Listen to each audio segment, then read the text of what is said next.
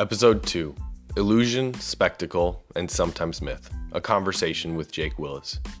Jake is such a compelling person that, if you don't know him, I'd strongly encourage you to go check him out before you listen to this podcast. He's on YouTube, Facebook, and Instagram. Hey, maybe even kick him some bucks on Venmo. So go on, go. Now that you're back, let me get into the interview. This is the second published podcast, but the first one I recorded, and it showed. But throughout my shortcomings, Jake fills this time and space with some genuine insights into his life. Normally, we admire musicians from the crowd, but this was better than any concert I'd ever seen. So please, enjoy this conversation with Jake Willis.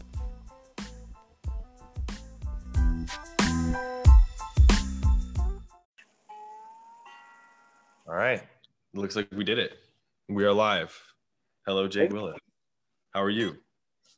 Doing just fine, my friend. How you doing? I'm doing good. What's new in your world today? Well, not a lot new around here for me. A few new steel guitar licks. I've been messing around with this thing a lot lately. But yeah, not a lot happens around here. Music industry isn't moving real quickly at this point. Right.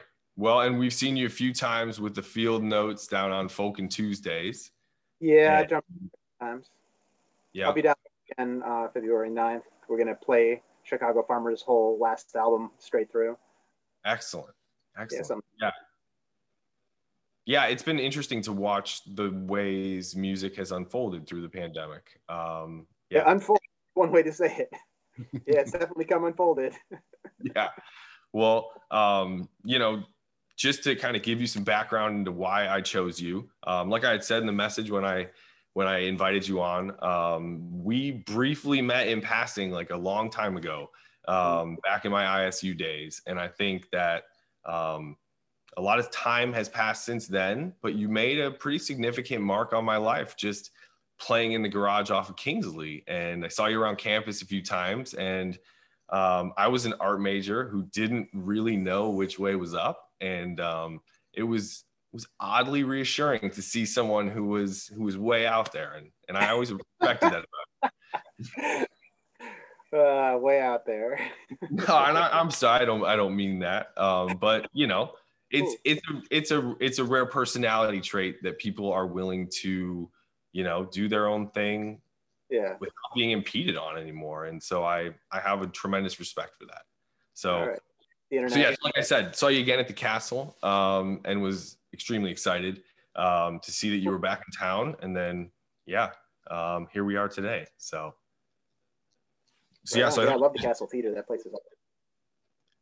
So before Chicago Farmer, how long have you been playing at the Castle Theater? Oh, first Castle Theater show. I mean, that's a long time ago, man. That's probably not too long after they reopened. Long time ago. It's been more than 10 years. I don't know. Yeah. Okay. I remember definitely playing there with Bernie Worrell from Parliament Funkadelic, and the Talking Heads. Man, that's got to be 8 years ago or something. But before that, that wasn't the first show there. I can't even remember. It's been. I was doing about between 200 and 300 shows a year. So, wow. Ed Anderson has a song called 1,000 Gigs Ago. It's hard to remember something that was 1,000 gigs ago. That's awesome. How does one end up to be Jake Willis, where Jake Willis is today? What would you like to share with the world about your background, and what led you to music? I don't know. I kind of fell into music. My mom was deaf. My dad wasn't really around that much. I don't know. I got a radio when I was 12, and I remember I hadn't really been exposed to music at all before that. And I was just kind of flipping around the dial and the gospel stations for all the wild voices. Yeah. And then kind of from there, at some point, Guns N' Roses came out, and a friend of mine had the cassette and lent it to me right when they came out, before they actually hit with the singles and stuff. Mm-hmm. And it was revelatory. And I decided immediately, I'm going to do that for a living. That's it. That's what I'm going to do. If those clowns can do it, why can't I? I'll just do that. And I figured I was young enough that if I just picked something, while nobody else around me had picked anything yet that they wanted to do, if I just decided on something and focused on it enough, that I figured that I would have a head start and be able to do it. Like I was, young and naive, and I didn't have any guidance. So I didn't, realize that most people in something like this, had their parents to get them started when they were 3 or something. But I just, I had no guidance at all. So I just picked it up and started practicing 16 hours a day, like obsessively, waking up at 4 o'clock in the morning and blowing scales before school, and tapping away on the desk until I could get home and get back to it again. And then when I was 16, I moved to Hollywood and went to Guitar Institute and moved in with a bunch of crazy drug dealers on Sunset Boulevard. Went in and studied classical guitar at California State and at Illinois State. And then Berklee College of Music in Boston. I hopped around doing that stuff and ended up touring the country by myself, doing my little solo show for years, and wound up in Chicago because it was easier for me to book around here than in Chicago than anywhere else. Yeah. That's the nutshell of the nut. Yeah. That's a lot. That's a big nut. That's what she said. I kind of set you up for that, huh? No. So okay. So where's home? What's a hometown? I'm in Chicago. Okay. Yeah, were you born and raised in the Midwest then? I was born in Jersey, but my folks split up and got back together. And when they did, my dad had a job offer in Illinois, so he dragged us up to Chicago burbs. And then, was here through high school. And then, like I was saying, after that, wandered all over the place. Went to Hollywood, California, Boston, Illinois State. And just wandered around a lot. Yeah. But I've been based here through the high school formative years. So when I'd come back around here, I just had more friends and people and contacts and everything. And when I'd been touring at the end of the road I was on tour for years, just nonstop circling by myself in a little Ford Focus, just picking up gigs as I could along the way. And I got offered a record deal in Chicago right at the same time as some high school friends of mine who were like the best musicians that I knew at the time. They had a band that had just lost their singer guitar player in Chicago. So everything was just kind of pulling back towards Chicago. And when I came here, it was just really easy, relatively speaking, to book here versus, Toledo or something. Oh, absolutely. Anywhere else. It was just simpler. Yeah. No, absolutely. Wow. So can you talk a little bit about, I mean, that's a pretty severe music education that you went through. How has going to school for music helped change your direction in learning music? So, I mean, I'll say this, I was an art major. And so I feel I learned a lot of formal and conceptual ideas that helped drive my practice. And it was definitely through the variety of schools I was at and seeing different types of people who attend these places that it really helped kind of, I guess, set me on a specific course, a trajectory, if you would say. I mean, for me, I set the trajectory myself when I was a kid, and I made a decision, as like an 11 or 12-year-old, what I was going to do for a living, and that was it. So the trajectory was already there. I knew what I was going to do. And I was putting in the hours and the work on it. Going to school for it, and going to various schools for it, just gave me tools and more things to practice and work on, bounce off of, people to bounce ideas off of and sort of drain for their ideas as I wanted them. I didn't really have an intention of graduating because I didn't see any purpose of a degree in music so much, but I had the opportunity to school. So I would just go to one program and take the entire music program and then go to the next school and do the same thing. Like just finish out their theory program in a year at one place, go to the next one, finish their theory program out in a year and the year training and everything else. And, do all the classical guitar I wanted and move on to the next one. And when I was at Illinois State, the professor there, Angelo Favis, had just started, still there now, but it was his first year there. And he had, a syllabus for all the students to get them onto this graduation track that I had just no interest in at all. I'm just like butt heads with the guy. I was like, I'm just trying to drain techniques out of you, man. I'm not trying to graduate. He just didn't understand it all, Yeah. So, yeah. Wow. So you were hacking the education system before that was even a thing. That's impressive. Yeah. I think if I had YouTube and back then, I probably would have done that instead.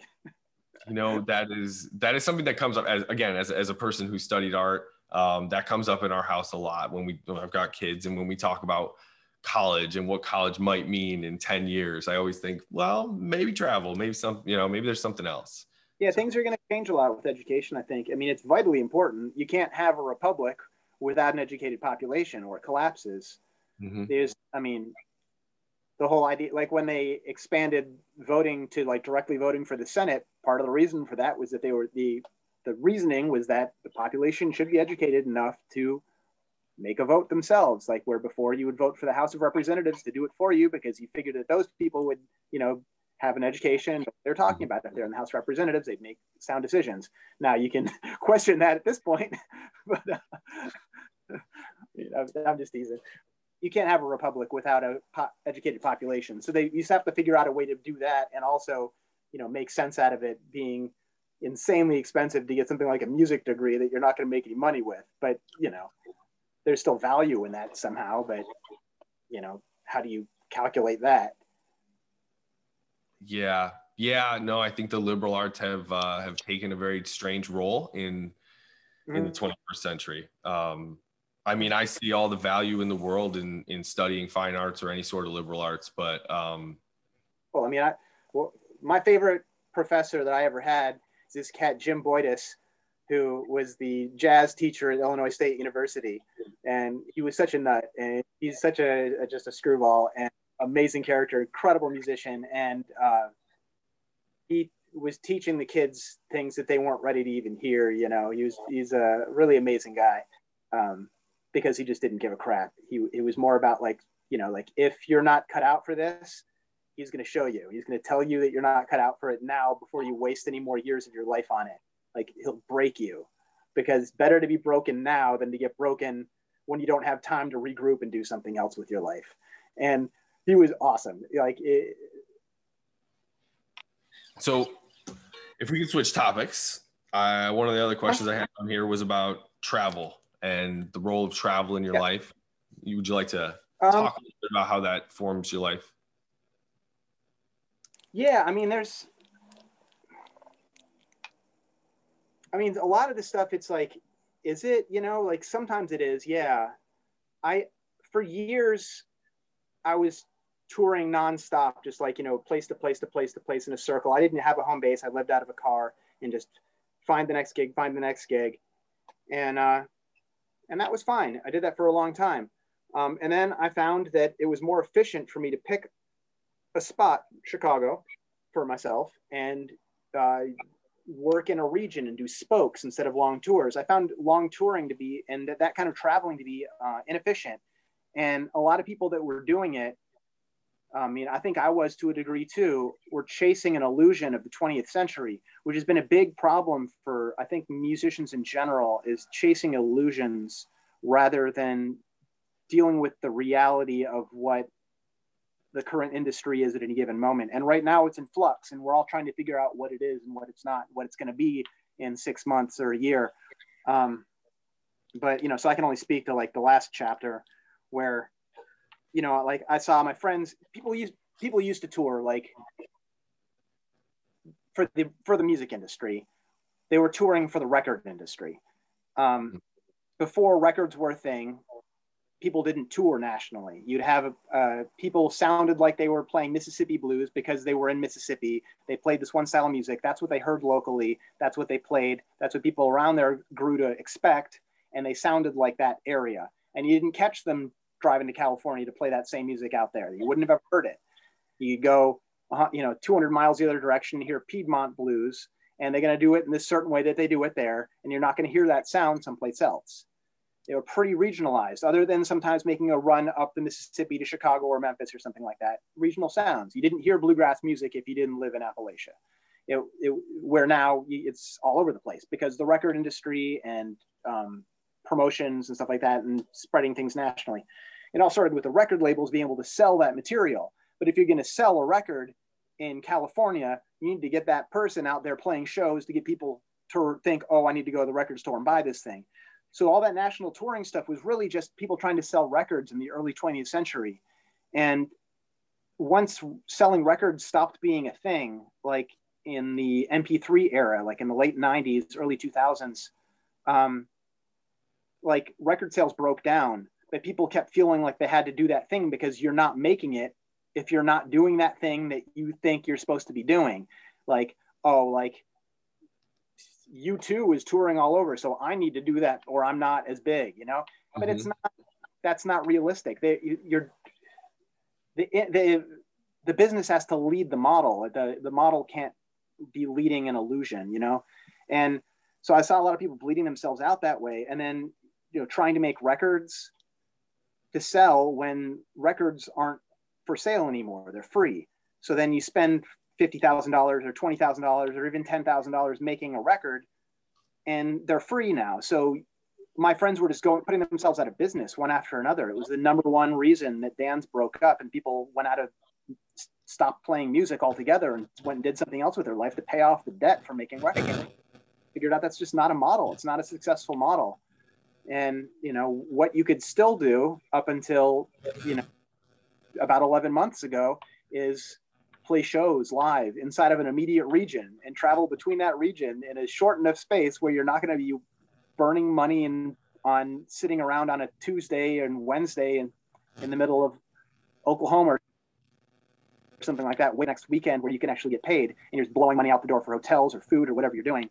It just made more sense to be in a spot and play little spokes like, okay, South Bend's right here, back to Chicago, up over here to, you know, Kenosha, down here, you know, back, you know, and just not waste money on illusions, you know? So the traveling thing changed. It stopped. Every once in a while I'd get paid to go play a show in Washington State or something. And then I'd, you know, if they would pay me enough to do that, then I'll fly out there or drive out there and set up some other shows since the cost of getting there is taken care of. But just Burning Road in Cincinnati, like it doesn't change anything. Like I played New York City a bunch of times, like, but if you're not back there next week to play again, then you're not building anything and you're not really creating any purpose. It stopped making sense. I have friends that still work in this 20th century model and you know, that's cool. But now the COVID's happened, the live music thing that I was basing my model on is either paused or dead. And I don't know which one it is yet. So, you know, I'm gonna have to make adjustments. I see other live music friends of mine making adjustments with the internet. My particular thing that I was doing, I need more equipment and situations in a better studio before it would really make sense to do the live streaming thing the way some friends were. And I didn't see that as particularly profitable either. It's just trying to like figure out what this next thing is going to be. And there's so much instability right now. But, you know, I'm just not, I played Bonnaroo, you know, I did all these big gigs and stuff like that. And I came back home the next day and played at a sandwich shop. It doesn't make any difference. Like the illusion is not interesting to me. It's more about just trying to stay alive and play music and keep playing music in public. I, you know, be able to sustain myself so I can keep doing it, basically. I don't know. That's really roundabout and it was long-winded, but I don't know if because the question itself like seems to like lead towards this illusion of like this idea of like touring the world and all this stuff like that. And you know, I've done that, but that's not really where it's at to me.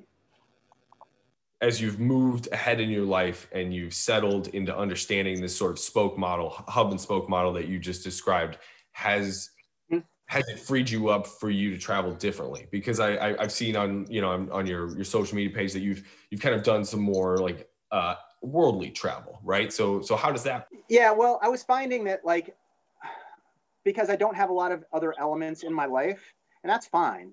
It's what I set out, you know, it's what I set myself into, and it's, you know, it's all equal. We all go in the same box at the end. What I decided to do was music, and this is what I was doing. So my like single-minded focus on that, to the point where, you know, I'm doing 300 gigs a year, doesn't leave a lot of time for a whole lot of other things. So I was finding that like, I had a hard time saying no to anything. Like, cause I just like, I'd come up, you know, really hungry. So I just never wanted to say no to anything. And then I'd found that like, you know, Bjork is playing in Chicago and I'm booked at you know, some random bar in some, I don't know. And I can't go do any of that stuff. Or my friends are going to go do something fun and I can't do it. Or my buddy's going to go on a rafting trip or something like that. And he invites me 6 months in advance, but I can't do it because I got booked at a bar and I didn't have any kind of work balance basically. And so I decided last year to try to create a little bit more work balance. And I wanted to work a little bit less because I was getting paid more. And my one-man band show that I've been doing, I've been doing this solo thing with a flying V, just acoustic flying V guitar, singing and beatboxing, lots of effects and crazy sounds and kind of loud and wild thing. And some stuff had happened in my life and I wanted to make I needed to make a change for myself, basically. Like I wanted to shake it up. Things were too easy. So I wanted to shake it up and I got a foot operated drum set with like 11 pedals on it that I could play with my feet to do a whole drum set, one-man band show. And that upped my value booking. So I was able to make a lot, make a better, I'm not making a whole bunch of money, but enough where like my standard of living is so low that I could get ahead of that much easier with this gig. So I didn't need to be working as much as I was. And I started to notice that I was saving, but there was no reason for it. So I purposefully, when a weekend was not getting booked, if it was 6 weeks out and that weekend hasn't gotten booked yet, forget it. I'm just going to hold that weekend and I'm going to go to Oregon and see some friends of mine. We're going to go, I'm going to go jump in Crater Lake or something, like do something with it. I was trying to make a point to just do those things because I was just feeling the years going by like really fast, just like work. And I can't keep one straight from the other because there's no context and there's nobody else involved. So I was trying to make a point to like take more breaks. And then this year, like I'd really set out to take more breaks and I sure did. My friend, the Chicago Farmer, he's like a really good friend, folk singing fellow. And he somehow has made that 20th century model that I was talking about work for him. It still seemed to be working. And he was doing well enough with that. Like while my career was like doing much better, his was doing much better too. And he was able, I think his management, his agency wanted him to have a band also. And I think he did too. So we'd known each other for so long, like that he called me up and was like, we're going to let's do this thing and kind of put heads together. You don't have to do the business part. You don't have to do any of this other stuff. Like just come and play guitar. Easy, so simple, so easy. So my life just got so much easier. And it like all the time I had to spend in the office booking, it's all free now.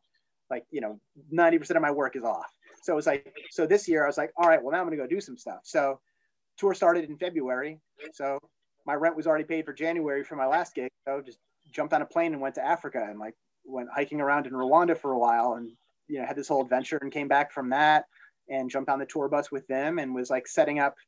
I was hoping to go to New Zealand or something next, it's like, I want to live. Like if I go broke right now, like fine, like whatever, like if I sell off some guitars, like whatever, I just need to live a little bit. And then, the whole world blew up and, whatever I was going to spend from all the saving I'd been doing for the last few years, like whatever I was going to spend on that is now spent on me sitting in my room, practicing steel guitar by myself, watching Netflix. Like here we are. Can't predict this stuff. I was in a better position than most people because I'd been working so much before that I could, in better position to chill for a second. And a lot of other people I know were like sort of felt pushed into taking gigs that were irresponsible or dangerous that I didn't feel like I had to necessarily do, or I could maybe hold off a little bit more. That whole thing pretty off. Yeah. Yeah, there was a very strange time, right? Like January, February, where there was some music still going on and nobody really felt positive about whether or not it was safe. Yeah, well, January, February, folks weren't aware that it was in the United States yet. When I was in Rwanda, we were aware that it was happening in China in January. And there, it was a openly spoken question of like, how is it that I can get onto an airplane and fly back to the United States right now without any testing or quarantine or anything when we don't know where this thing is really? Absolutely. And it's like, that's weird. And I had friends who were flying through other countries and they wouldn't let them in, but you could just fly to the United States and jump off the plane. And it was like, it's still like that. They never enacted any rules. If you're an American citizen, it doesn't matter if you've been licking doorknobs in Wuhan. If you want to fly home, have at it. They just never really enacted any rules about it. And, predictable result. But yeah, it wasn't until March 21st, I think, or so, when venues started to actually shut down and everything like really came to a freeze. Mm-hmm. We were on tour in Colorado at the time, and it was like the last weekend of shows when we really started to realize something was wrong. And I had talked to some people who were pretty plugged in, who were sending some pretty dire messages ahead. And so it wasn't a total surprise, but the scope of it, how bad it got, like, I just didn't think the United States would screw up that bad, you know?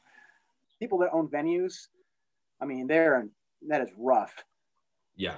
I mean, those guys it's just, that scene is just in such big trouble. The promoters and all, and at the end of this, I mean, you can't sit on a venue that didn't really make that much money in the first place for an entire year, not really much of anything, or 25% capacity to just like get by while you just keep this thing cycling. You know, they're going to get bought out by corporations, and their venues anymore. The promoters who were like really good at their jobs are going to be doing something else by the time this is over, and aren't going to come back to like making the crap money they were making in music once they've like gotten a steadier, you know, more rational career than the music industry. We're in big trouble. The culture is going to change. People aren't going to be used to going out anymore. Mm-hmm. So things are going to change a lot, and we're trying to get an idea of what that's going to be next. Yeah, it's hard to read. I was really like, following, trying to figure out, should I do this, and trying to pivot. And at a certain point, it's needed to like step back. I can't affect it. I can't know. It's too unstable to even predict. So just step back and wait. And just try not to do anything too irresponsible in the meantime with it, where I'm going to hurt somebody. But at what point how long will it be before people are vaccinated enough that we can do that again?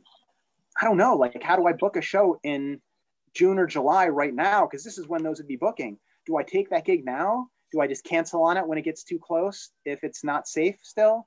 Is that responsible? Is that responsible of me to do? Or is it irresponsible for me to even be participating in that? I don't know. It's all these gray moral issues. And this is what the music industry is kind of like breaking down into. Yeah. And well, and I think you hit it. I don't know. And it's like we were going to be irresponsible. I don't know. And I don't know where I am at in all that. Yeah, I would say though that you, the way that you've described kind of the illusion of music, I think that a lot of Americans struggle with that same illusion of success. And I think across a multitude of industries, people have been left living far beyond their means, whatever that means, right? That could mean a lot of different things to people. And yeah, this has been a very interesting period. So I don't want to drill down too far into this, but I do have to ask. So Save Our Stages. I think as music lovers, we're all trying to give what we can. Is there anything more that we should be doing? Get vaccinated as fast as you can. Don't go out and throw parties in the meantime. Don't be going to, it sucks. Get takeout. Don't go to the restaurant. Tip them at the restaurant instead of like tipping them tables, because the way this is going to get done is it's going to be multi-pronged. Like, I have a cousin in Taiwan. We were in tight contact through the early part of when at least Illinois was supposed to be in some kind of a lockdown, which wasn't even really a full lockdown because people are still doing stuff. We never did it. But when I was talking to her, they actually did a real quarantine. Like, it wasn't like, nobody's throwing spring break parties in Florida or something like that. Like, when they did it there, everything was shut. It was national. And you didn't go outside. They gave you passes. If you wanted to leave your house, if you didn't have a pass on you, dated properly, you're going to get arrested. And so you have a pass a certain number of times per week to go get, or per month rather, to get supplies. And that's it. And other than that, you're in your space. And so using that plus masks, plus contact tracing, plus like regular national testing, you get tested regularly. And so they know who is sick, and they'd find it immediately before you could pass it around asymptomatically, because they tested everybody. So they know who's asymptomatic before they find out by having, by the time you're actually sick, you've already been passing it around to other people for a week. Mm-hmm. And so they got a handle on all that through quarantines and testing. And And by April, she reopened her store and they were back to work, and everything's been back, not necessarily completely to normal, but operational. And because they actually took it seriously and locked down. Here, we're so frustrated because we keep doing these half measures, and it is just enough to screw us all up and not enough to actually fix the problem. Yeah. And, you know, the more that we really just hunker down and try to fix the actual problem, which is like distancing, not getting sick, wearing a mask, like quarantining, not going out and being social, even though we really want to.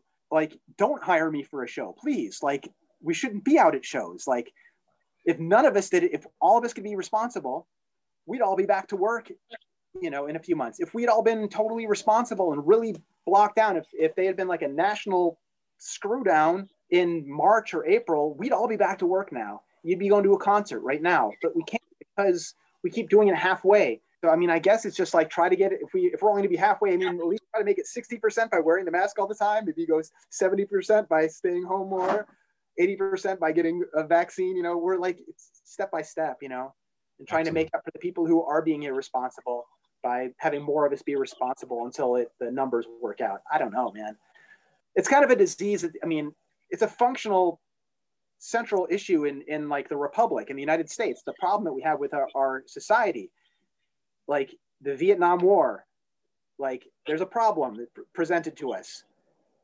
Asia is going to become communist because this is happening. Like, we can solve this. If you see this as a problem, and maybe it is, you could solve this, say, with 1 million troops go over there and you do it, you know, you take it over, you do it. But then it's like, well, we want to balance that with, you know, we don't want to really fully commit to this thing. So we'll send how about we send 20,000, they all die. We don't solve the problem really, but we feel like we did something kind of, and then we throw helicopters into the ocean, run back to the United States in failure and spend all this money and go into debt. Like, that's kind of how we do things. It's like, well, then just don't do it at all. Like, one or the other, like pick one. But we do this halfway stuff where we don't accomplish it, and we get all the worst effects of both sides. Like, the economy's collapsed now and we didn't accomplish anything. Like, it is frustrating. Yeah. And it's, it only seems, as you said, right, it only seems we do enough to further exacerbate the problem a little bit more sometimes. Yeah.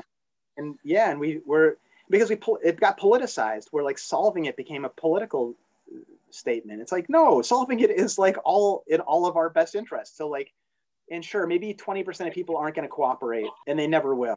Okay, fine. But if 80% of us do, then like that should be enough to like make the thing die out on its own. But, you know, if it's 50-50, like, we're not going to make it.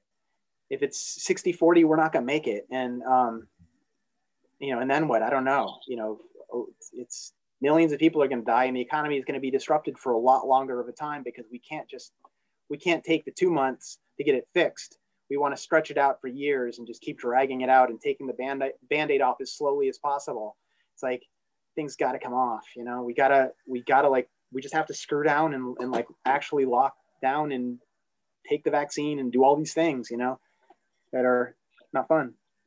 Yeah. It's individualistic country. In some ways, like I'm thinking about it, like the Native Americans, when they were here, their society was based on this very individualistic, no organization, everybody's for themselves, running around sort of thing. They didn't organize very much. They were very loose society that way. And a lot of our culture is built off of that idea of this American freedom and individuality. But for them, like for the natives, like folks showed up from the East who had a very tightly organized society relative to theirs, and they brought disease with them. And the Native Americans couldn't deal with the diseases. 97% of the American Indian population was annihilated by diseases before they actually even ran into settlers. And they just couldn't organize enough. And this massive, this giant population, organized mass, like a huge number of people from the East, like came in and the individualistic society collapsed. And now we're here with this very individualistic society, and like it's coming in from the East, the disease is coming through here. They can organize and take care of their problems, and we just don't seem to be able to organize and keep our crap together. And they're rising, and we're coming apart. And you know, we're in a decline. It's a weird parallel, I think. Or maybe I've just been in here reading too much. Well, that's a great segue. Well, and it like, I want to touch on something before I hit you with the next question, but it's on the topic of reading, right? So, you Yeah. mentioned Native American societies, kind of this traveling of new people from the East, bringing disease, and it seems like Native Americans. I'm thinking of the book 1491. A friend let me borrow it, and really the premise of that book was that Native Americans, while their societies were smaller in scale, they were organized, and you know, there was more structure than we may have been, you know, originally led to believe. But the one point that I think Sure. is on the nose right there. Or political. Yeah, I mean, I think the inability to stop disease, right? The inability to organize at scale and stop disease. That's a very interesting takeaway, I think. Yeah. Yeah, I mean, I'm not in any way suggesting the Native Americans did not have organized cultures and politics and all these other things. They did, but they were not as tightly organized as the Europeans were, who were building technology and were like building cities on a mass scale, beyond even what had been going on historically in some of the larger scale cultures like the Incas, or you know, the Comanches. I read a book on the Comanches during a few months ago. Yeah. Where, they had an empire that was the whole inner part of the United States that stopped the Spanish and stopped the U.S. for a while, but their society was still like, it's not that they weren't organized at all. It's that the types of organizations were still very individualistic. Like the United States now, it's not that we're not organized at all. We are. We're just not as tightly organized as New Zealand, who can like say like, guys, sorry, this is a drag, but you got to close your store for 3 months. We're going to pay your rent. Or you're going to take this COVID test every 3 days. It's drag, but you're going to do this thing. And then we can open back up again. They handle it. But by not being organized, like we can't handle like big problems. And whenever we handle our big problems in the past, like the United States, like it took big organization, like World War II, like it took everybody pulling together to solve it. The Great Depression, everybody had to pull together, like preserving the Union and abolishing slavery, like the Civil War, like it took people pulling together and like organizing in a big unit to overcome like huge problems. You can't solve stuff without like people sticking together, and we're fractured. It's a structural, like the Native Americans had a structural problem facing the Europeans. Like the society didn't evolve fast enough to deal with that. They tried. There was attempts to like make large scale, like the Comanches tried, and there was during the War of 1812, they tried to make a Native American federation with the Brits, who then threw them under the bus when they weren't useful anymore. I don't know. I'm sure everybody's turned off this podcast by now. They'll even join in. No, let's move on to reading, right? What do you tell me about how you see the value of reading? And I know I phrased the question around learning from others, but at a time when there's so much, right? I know folks who are kind of like hearkening back to the classics and trying to, right? I think a lot of political theory is focusing right now on post-World War II FDR type efforts. So how are you wading through all of the ideas right now and kind of picking out the good ones? The phone right now is being propped up between a book that's John Edward Smith's biography of FDR and C. Vann Woodward's Origins of the New South, 1877 to 1913. Those are the books that are like suspending the phone right now. So you're right down the middle. It's a lot harder to get published in a book form than it is on the internet. So reading has, in some ways, is sort of a throwback. You can find trash books on Amazon, of course, too. You can find anything on any topic and whatever. You can get easily published on Amazon, but it's pretty easy to spot that. Random House isn't going to print that. The Harvard Library is not going to print that. So it's easier to find more reliable sources that way. And they're going to have their own slants and leans too. And you got to read lots of different sources. My mom was a librarian. So I grew up in library stacks. And that's just always been a part of the thing. Reading was always a big deal. And you know, in my family in general, going back, that's, you know, self-education was important. Grandfather put himself into medical school, you know, self-educating from out of the ghetto. Like people, you know, education is important in the family anyway. So reading's always been an important thing to me, and I like to learn. I enjoy it. So, I mean, I like to read a lot. So I don't know what was the question again. There wasn't a real question. So what are the most interesting things you've read? You've mentioned a lot of different historical topics today. What are the things that you're reading now that are helping inform your ideas about right now?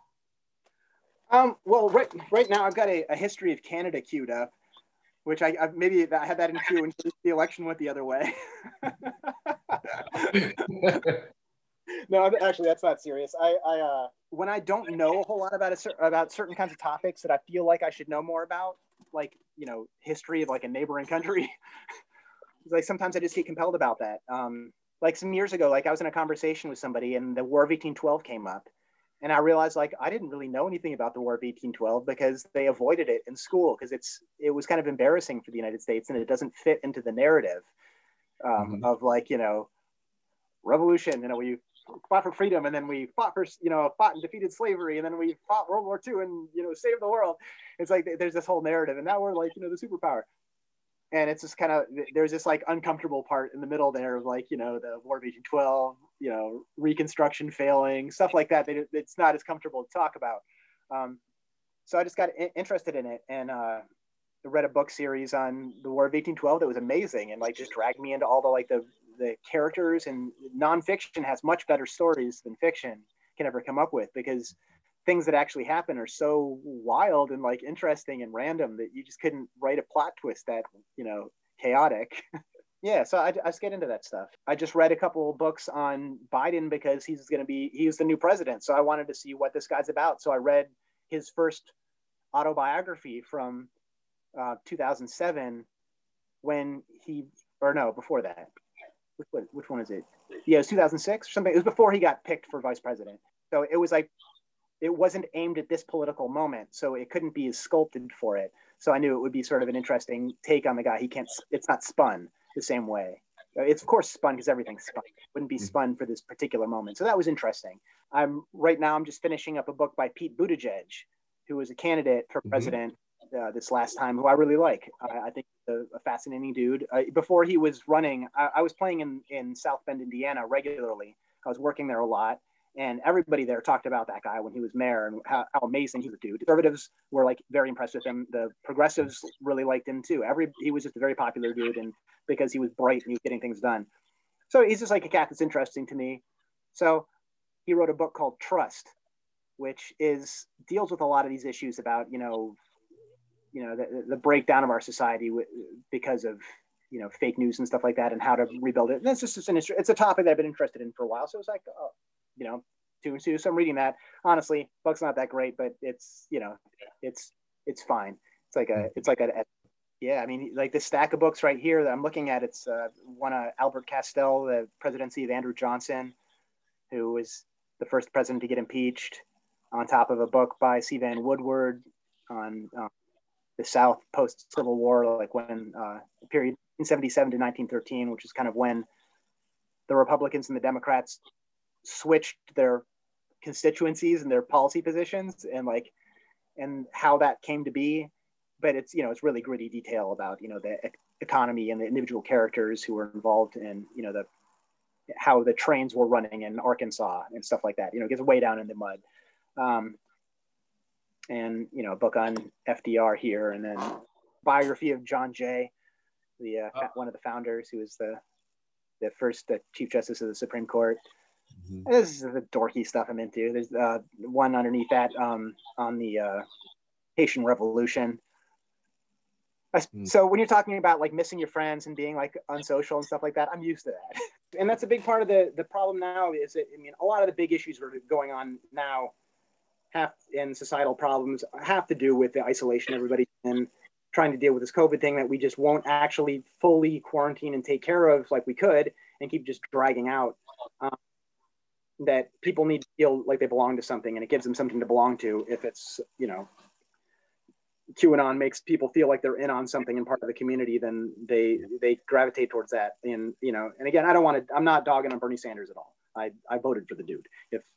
But that gave people that sort of meme quality to the cat, gives people to feel like they're part of a community or something because they are with this. And, you know, Donald Trump did the same thing. You know, people like, you're the outsiders, and like they're told like, you know, you're deplorable or something like that. Well, then you know, people want to feel like they're part of a community, and they join into this thing and they become part of it, and it becomes a cult. And we've got it on all sides and all around us. Yeah, people want to belong. And it's a social need. Absolutely. So this segues me to my last. Music has been a spectacle and part of this too. I mean, the entertainment industry, like, we work off of that. That's a big part of what we're handling is that spectacle sort of thing.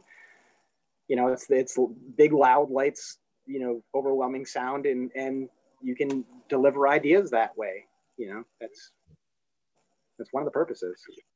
Yeah, absolutely. Yeah. Well, and I think what we see, exactly like religion, we see on, you know, a Dead tour or a Phish tour. Yeah, Dead tour was a cult of belonging more than anything. I mean, the more than the music at all. It was absolutely a subculture of belonging for people that didn't fit in any place. It was. Now I saw some of that when it was, you know, at the tail end of it. I went out on some of those runs and saw that stuff, and it was like a place that people could go when they, you know, if their parents kicked them out, or, you know, threw them out of the house for being gay, or they, you know, they had an addiction problem and they were lost and they didn't find any help. It was a place that they could go where there was a community that would take them in and take care of them, and they're less likely to end up in jail or end up institutionalized, or, you know, they might be homeless, but they're homeless with a lot of people who are going to help them like eat and survive. And it was like a way to stay. It became a community. It was more of a community than it was ever about anything else. That was a really fascinating social phenomenon through a series of coincidences and happenstance of who it was and who ended up being that thing. It just was pretty interesting. You know, it's a symptom also of the boomer generation being so large, you know, that you could grow something that large. It's strange to watch it take new forms with new band members and yeah, but to watch that spectacle change. Well, at a certain point it became marketing, and like it's too profitable to let die. You have to like keep it going somehow. So swap them out as you can and keep that machine going so you can keep selling t-shirts. At some level there's that. And, you know, and of course the players want to keep playing and everybody wants to feel like they're still part of the thing. And, you know, the actual original, there's a belonging in it of being away and everybody feels like they're part of the Grateful Dead family or something like that. When they're, you know, isolated in all their different places, they still feel a connection to that. And that's great. That's part of what music's for, building community. That's one of the functions for it. You know, it's a lot of different things it can be used for, but that's one thing it does sometimes. No, so we've talked for the last few minutes about kind of community. And so I think it only kind of segues interestingly to the last questions that I've got here. So, you know, you live your life very differently. And what's really interesting is that we've talked about the type of outsiders who are misinformed. But I think someone like you represents a conscious outsider to a certain extent. And so what would you say you drive for in success? Like how do you define success for yourself? I don't. I stopped thinking about it. I'm not interested in it. Like, when did you stop thinking about it? Huh? When did you stop thinking about it? I don't think I ever was. Like, I think when I set out to do it, like when I first started, it was like, those guys are making, you know, it's got the Guns N' Roses cassette. It was like, those guys are making a living doing this. Like, if those yahoos can do it, like, why can't I? So like, I'll just practice really hard and do it. And it became more about the practice and the focus and the self-work than it was about like, it was never like, I'm going to get a big mansion and be on TV or something like that. It wasn't ever about that. It was about trying to stay alive and do that. And there goes Chicago out there. Not end up in one of those. One of those two, you know. Yeah, so I mean, I don't know. Like, I don't know what success means, and I think a lot of that is illusionary with music too. Like, I mean, I remember there was a girl who tried to date me a few years ago who, like, met me at a music festival and came up to me and wanted to talk to me, and like figured out pretty, after not too long that like she was chasing the big stage lights and the production and all of that stuff. Really, that's what was like that thing. It's an illusion. That's not what's really up. It's that stuff doesn't matter. That's a show. It's TV or something. It's not real. It's like it's entertainment. Yeah, I mean, I don't know what if that success is a bunch of being put on a stage with a bunch of production success. Like maybe it's a form of success. I like doing that. That's great. I like doing the great production shows. I also like playing background music in a restaurant somewhere where nobody's going to be looking at me or noticing that I just played a Rodgers and Hart song, like rather than the whatever else I was supposed to be doing. Like I enjoy that too. Like I like all of it. I just like, for me, it's just about like trying to stay alive and be decently happy. I'd like, relationships and those things are great when I can find them. It's a pretty isolating line of work doing the solo show. Joining the band like made it more like social to a degree, but that that was pretty short. COVID killed that. That's for sure. Yeah. So do you think of yourself as a social person? I mean, humans are social by nature. I'm less social than most, and I don't feel like it's really necessarily by choice. It's just the circumstances I'm in. Like I need to be practicing. I need to be focused on getting my work done. I don't drink. I don't do drugs. A lot of like the social. If you step back far enough from the humans and can like observe behaviors for like their like really like cold like functional purposes, sometimes it can be a little bit daunting and I don't know, that can be isolating into itself. People are going out. It's overwhelming a spectacle, right? Huh? It's as equally as overwhelming a spectacle as some of the other things that we've touched on. I understand what you're saying exactly. For sure. This one goes to dark places, so I don't know if we need to get that dark, but humans have motivations in most of the things that they're doing, even when it seems like it's just for fun. Yeah. Yeah. No, it's true. It is true. Everyone's doing something for something. Yeah, that's definitely true. So what are the things in your life that are most significant to you? That are most significant? Yeah. I mean, that it depends on what you mean by that, like what direction. I mean, my sister's family and my aunts and they're all significant to me, like very. Yeah, I mean, I have a close friend like lives nearby that like is important to me, and they're like their success to some degree and like getting staying healthy, that's important to me. Like the larger political issues are personal to me in a lot of ways, like growing up in like a female household and like being told things by like my great aunts about what life was like for them when they came up, and like the way things that have improved since then that you don't want to go back to. Like those kind of things are all important to me. And I'm just doing a lot of self-work on the music stuff, just trying to put together physical skills, burning time, like to, come through the other end of this strange period, still able to do some work and function. And I don't know, it's a strange period right now. Absolutely. So let's end with this last question here.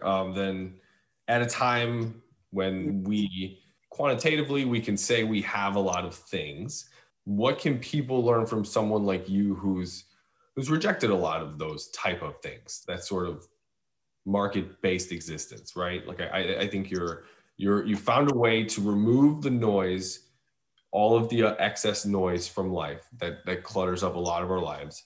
And you found a way to focus on the things that keep you driving forward. And I think that's interesting. What do you want people to learn from you? Maybe I can be a baleful warning. Yeah.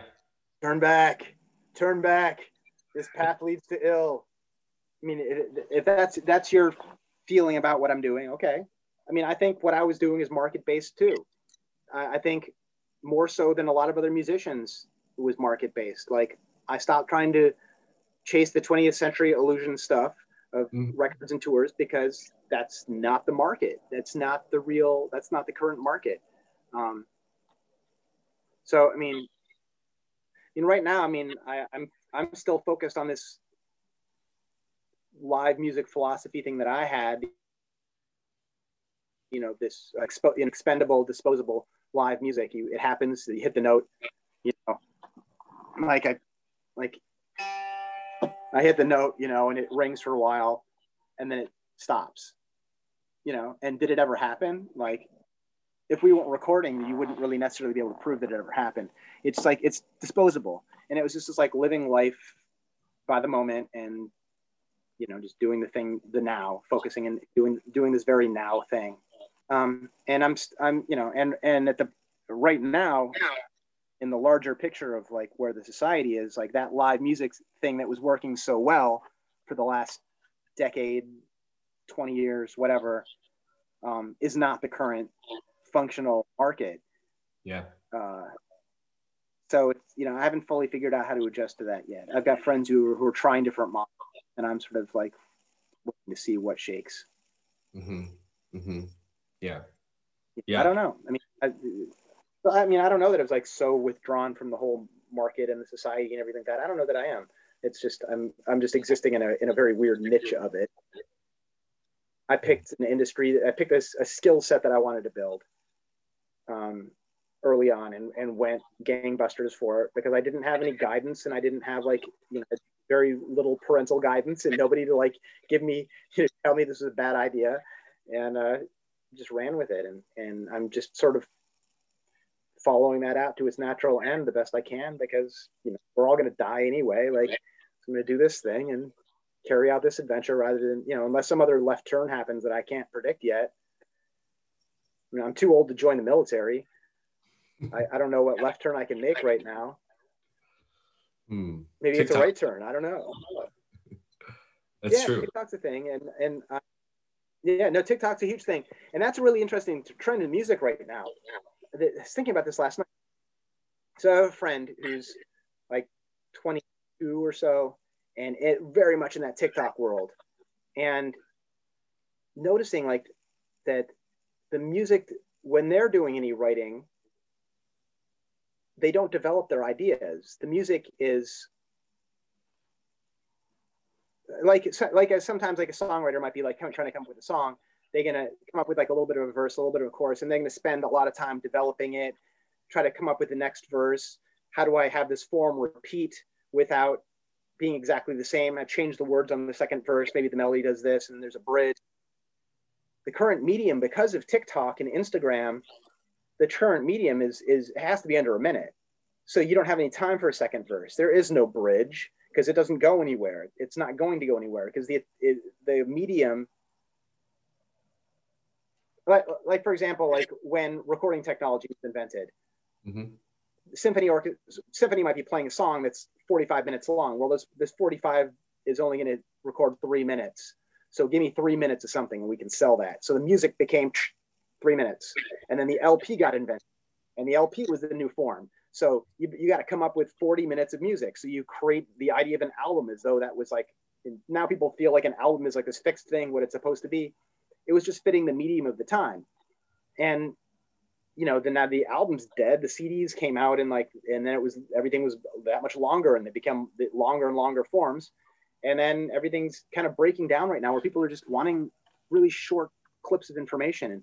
And next, so like forms are getting shorter and shorter. Attention spans are getting shorter. And even like in the macro sense, like it used to be like a chord progression might be 16 bars long of more information, harmonies going this way and this way and this way, and then it resolves. And then James Brown came along and it turned into like 1 bar. And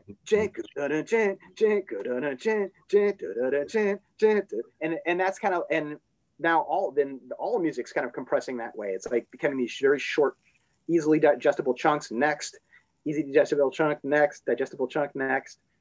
So that could be the new form, is that everything's under a minute, songs are short, there's no development. And that seems to be where things are going. There's crappy speakers on your phone. Everybody's listening to music in like really terrible form. Absolutely. Even the headphones that you're using are generally not very good, like if they even use those. So who wants to listen to like a 40-minute musical statement on a speaker that sounds like crap? You can't float away on a Pink Floyd album for 40 minutes if it sounds like it's coming out of a telephone. No, not you can't. It won't hold your attention. It's not overwhelming enough, and so it's just like it's getting into these really tiny chunks again. So it seems to be where it's headed.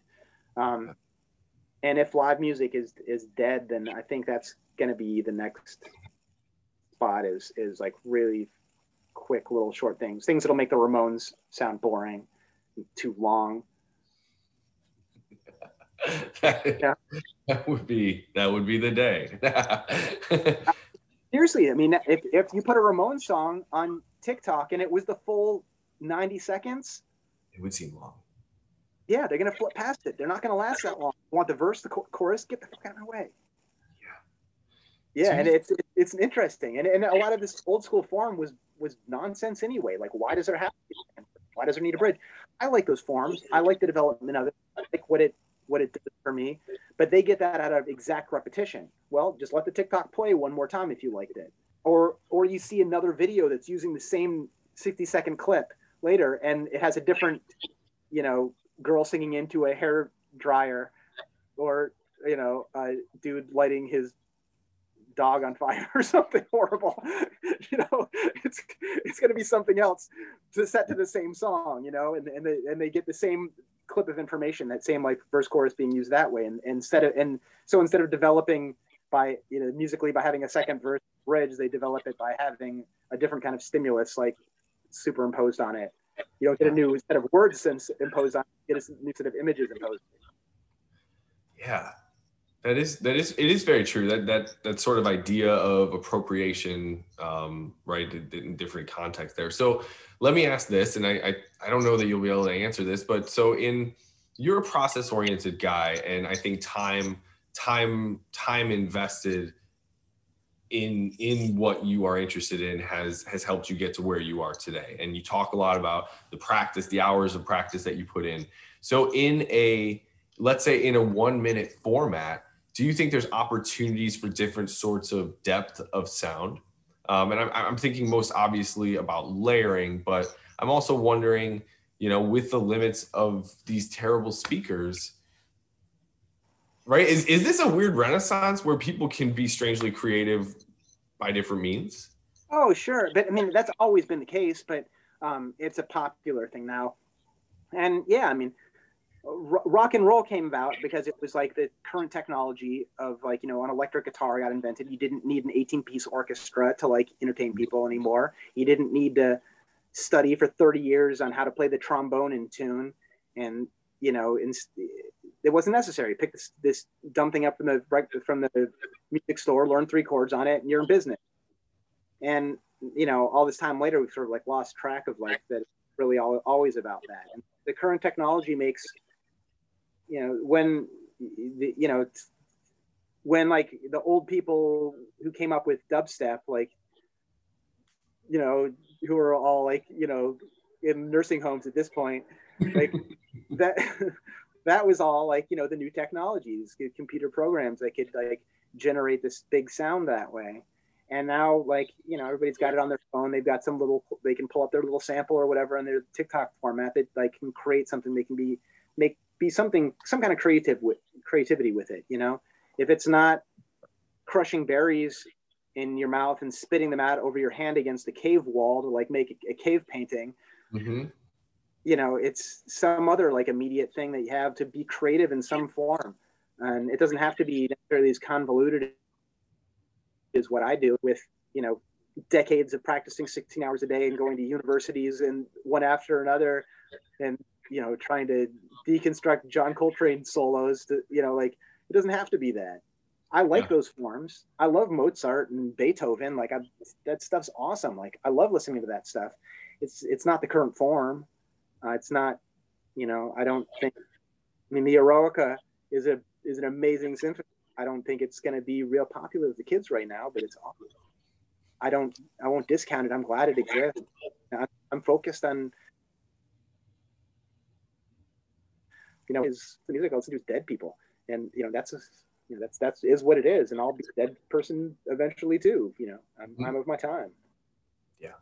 Yeah.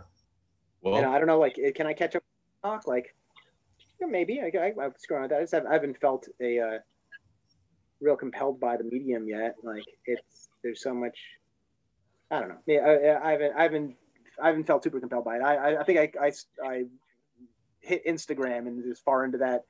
I think my development might have frozen somewhere around Instagram.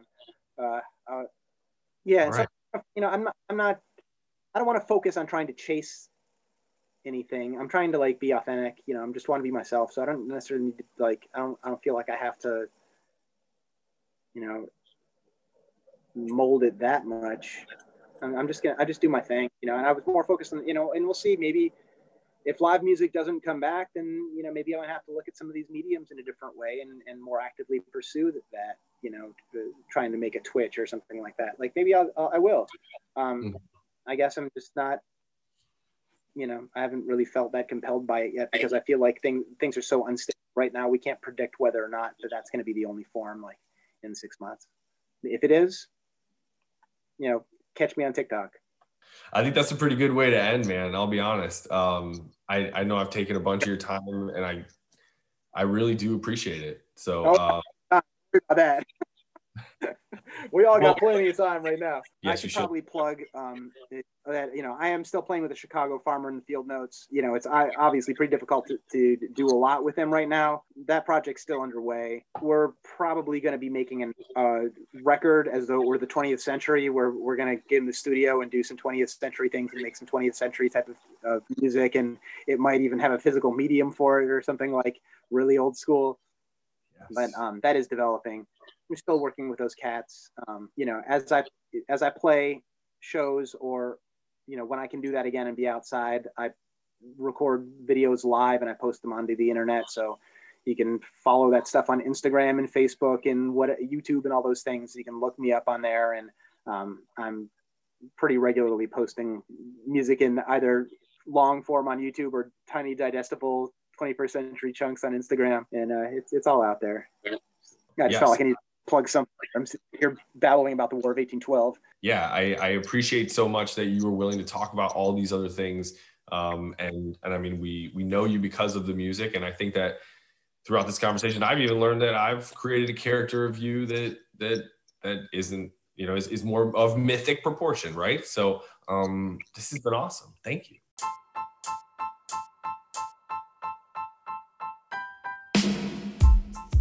I had a really difficult time editing this podcast because every time I wanted to cut something, Jake pulled me away from myself and back into the conversation. If you're still listening, maybe you felt the same way. I'd strongly encourage you to please support Jake Willis. If live music is dead and venues won't be the same, I know one thing. Jake will be out there, somewhere.